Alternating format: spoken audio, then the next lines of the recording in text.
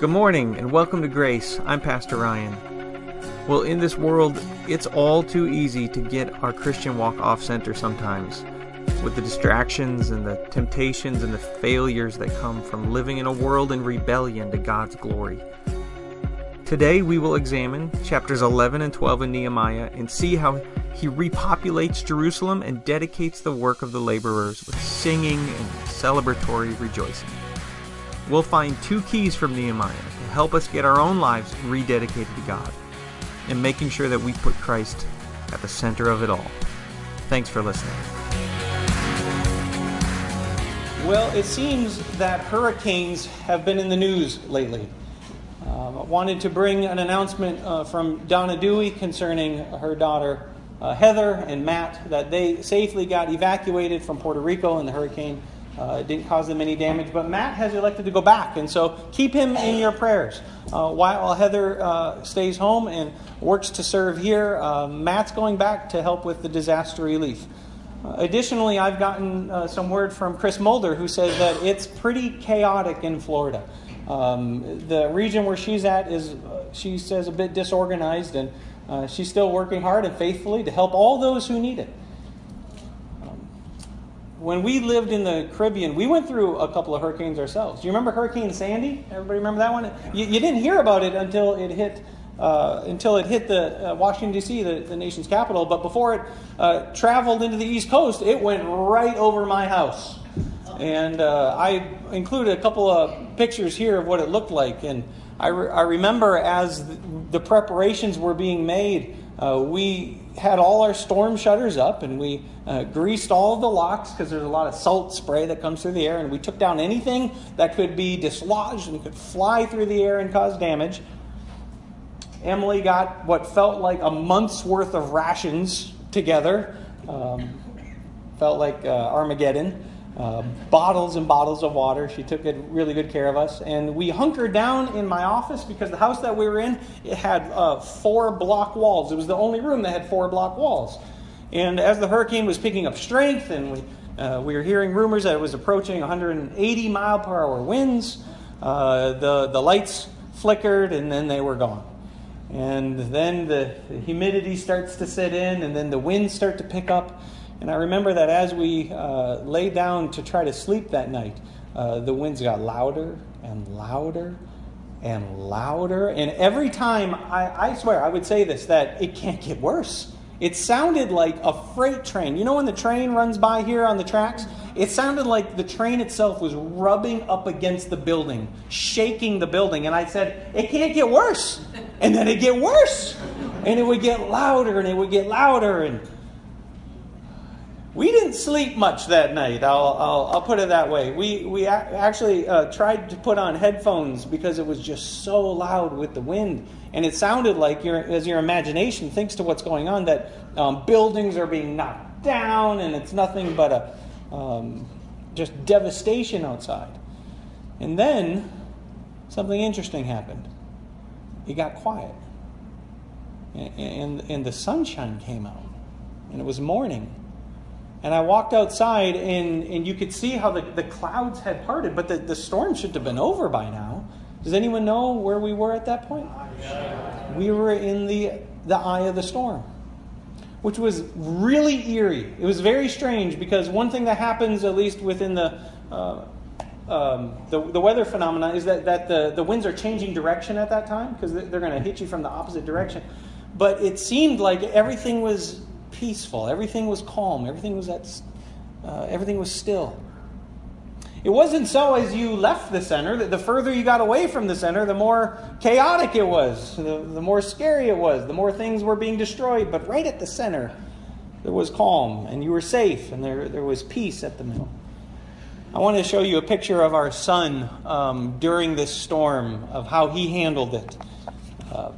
It's a little dark, but we stuck him under my desk just in case something were to fall. And he slept like a baby. I felt that same peace that he had when I was in the eye because the storm wasn't affecting me. Even though it was all around me, I had peace, and I was safe. I could be calm. I could look like this. There wasn't a worry and there wasn't a care because the winds weren't affecting me. I was at the center of the storm and it was calm. Micah has peace in this image because he knows his mom and dad are going to take care of him, and he doesn't have any concern about the wind. He doesn't have any concern about the storm. It is, for me, a metaphor of what it's like to live the Christian life. Anyone here find that life sometimes feels tumultuous? It feels like the winds are going to cause destruction. It can't get any worse. Anyone ever feel like that?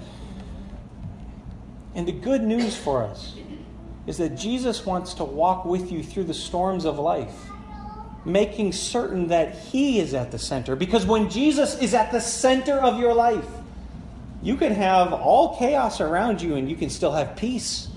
You can still be calm. You can still have an assurance of knowing that you're going to be taken care of. And nothing bad is going to happen because Jesus is with you in the center of the storms of your life. The other day, I was riding in the truck thinking of all of the things I had to get done. Anyone ever do that when they're driving? I got to pay the bills. I got to take out the trash. I got to do an oil change. I got to fix the shelf. I got 100 million things going through my head. And Micah tells me, he says he heard a song on the radio that he's wondering if we could do at church. And it's called Jesus at the Center. And I put it on my phone and listened to it. And I said, I don't think we can do that, son. We don't have enough instruments, and it probably isn't going to work. And then I listened to the song, but folks, I didn't listen. I listened to how it was played, but I didn't listen to the words. And as I've been preparing this message this morning, as we're kind of walking through Nehemiah, and we're going to turn there in a moment, I wanted to play for you the song that Michael wants us to sing at church called Jesus at the Center. I want you to listen with the heart of worship to the words of this song. Jesus at the center. I love that song. You ever get off center? Anyone here ever move to the periphery and end up getting into the winds again of life rather than stay at the center where Jesus is? He wants to be the number one priority in your life. Not something you add in addition to the rest of the scope of what you think life is. Jesus wants to be the center. I love in that song how it says everything else revolves around you. It's my prayer that maybe for you today, I prayed a lot in preparing this message, thinking maybe it's just for one person this morning. There's one person who just needs to get their heart centered right with God. It's nothing to be ashamed of, nothing to feel that, oh, what if people know that I'm not always centered. Folks, I'm not always centered with God. It's so easy in this world to get off track or find yourself in a pattern of a rut or wrong thinking. We need to come back. We need to return. I'm entitling this message as we walk through Nehemiah for the rededication of the community. And in the course of the story we're going to pick things up in chapters 11 and 12. I invite you to turn in your Bibles with me there now. But Nehemiah has finished the walls. And it's time to bring everybody back to the center. It's time to bring the community back to God. And in chapters 11 and 12, this is what we see. The story is going to really unfold in two parts. So that's what we're going to cover this morning, right? A piece in chapter 11 and then another piece in chapter 12. And I'll have 2 points of observation with a single point of application as we wrap things up this morning. Nehemiah chapter 11. 768. Page 768 in the back in the back of the pew there, the Pew Bible, 768. Nehemiah 11, verse 1. Now the leaders of the people settled in Jerusalem, and the rest of the people cast lots to bring one out of every 10 to live in Jerusalem, the holy city, while the remaining 9 were to stay in their own towns. The people commended all of the men who volunteered to live in Jerusalem. These are the provincial leaders who settled in Jerusalem. And now some Israelites and priests and Levites and temple servants and descendants of Solomon's servants lived in the towns of Judah, each in his own property in the various towns, while other people from both Judah and Benjamin lived in Jerusalem. From the descendants of Judah, Athaiah, the son of Uzziah, the son of Zechariah, the son of... This goes on for quite a while.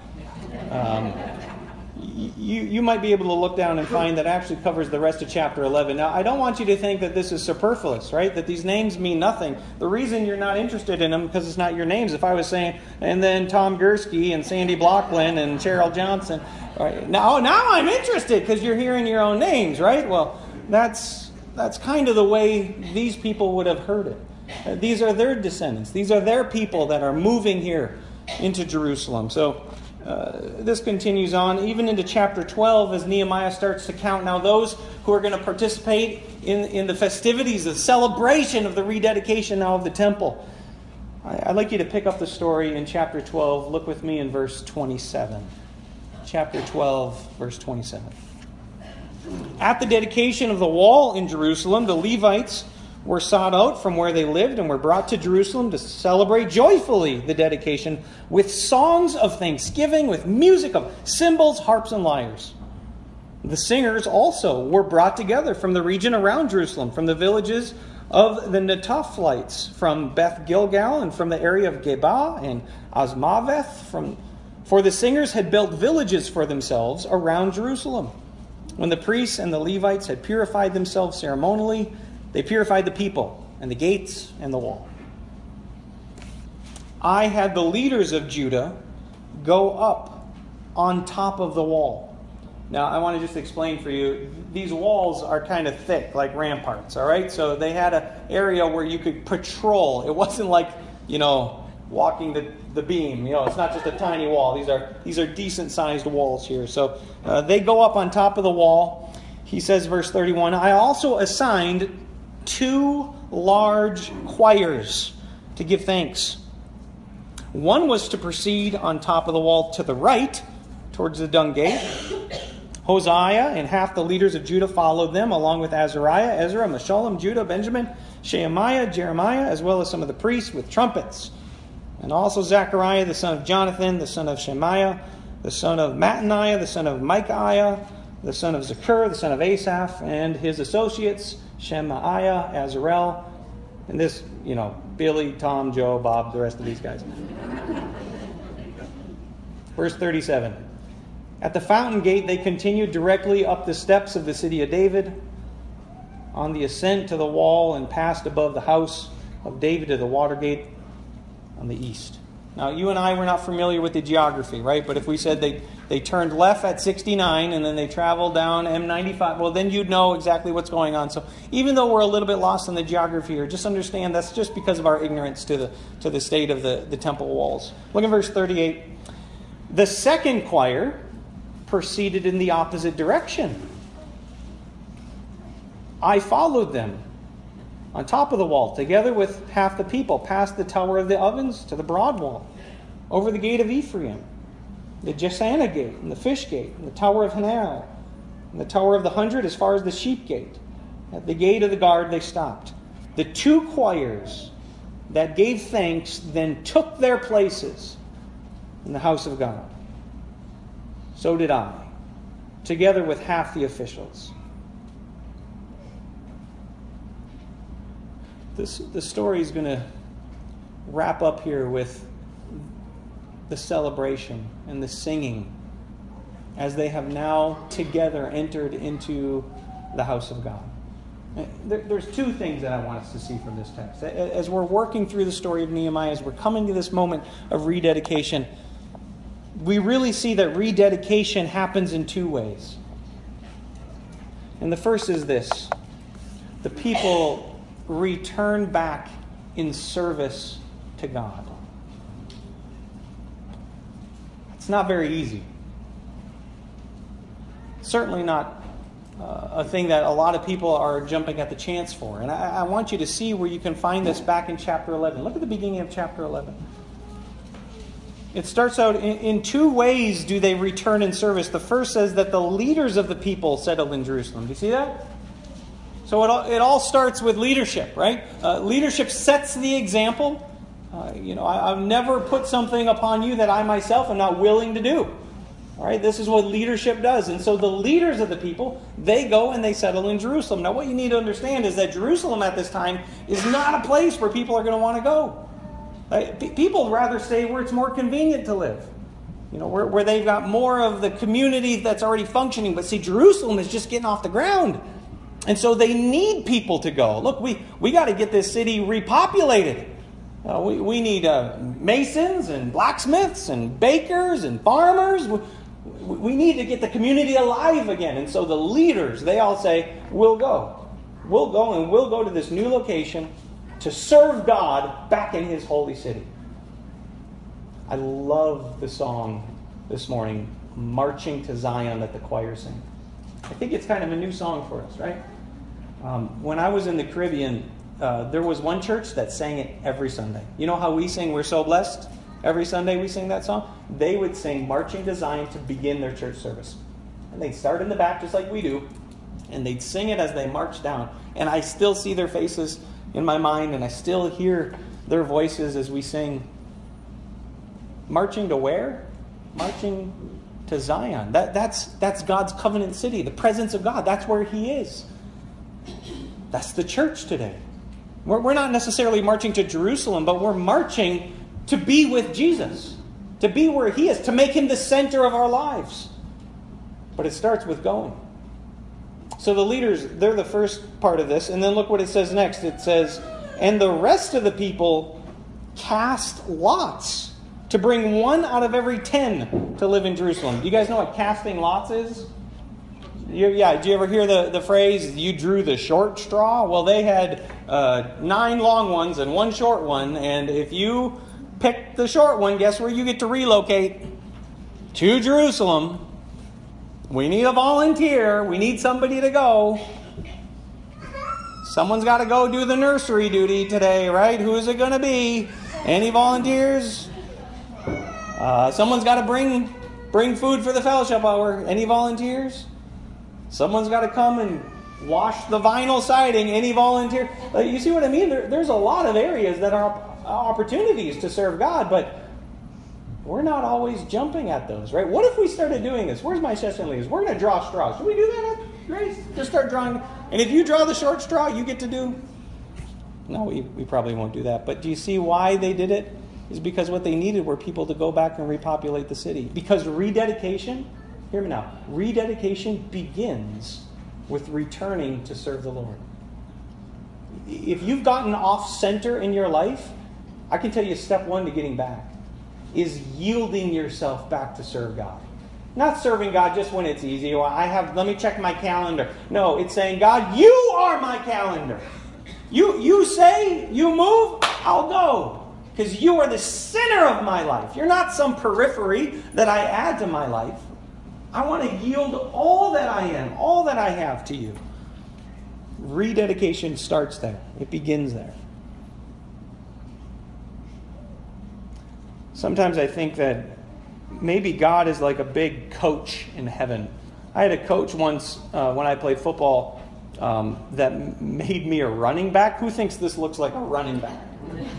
Look at this arm span, right? That is not a running back. I'm just a piece of meat to get drilled is all I am, right? But they had all the other spots filled, right? So in high school, I was a running back and didn't do very well, which is why I'm now a pastor. But you see, the coach knows where he needs people. The coach knows where the open slots are, and I need someone to fill that slot right now. And it might not be forever, but listen, it's for now. And maybe you think, I'd rather do this instead. I don't want to be here. I don't want to be doing this. But the need is there. I sometimes think that maybe that's a part of God's character, is working on us as being on His family and His team, saying, look, I need someone to do this. I need someone to be here. And you may not think that's where you want to be, but He's coach. He's the one who says go. And what are you going to do? Say no? Resist? Step number 1 in rededicating your life is just yielding yourself to God's service. God, use me. There's a passage in Isaiah that's just one of my favorites. God says, who shall I send and who will go for us?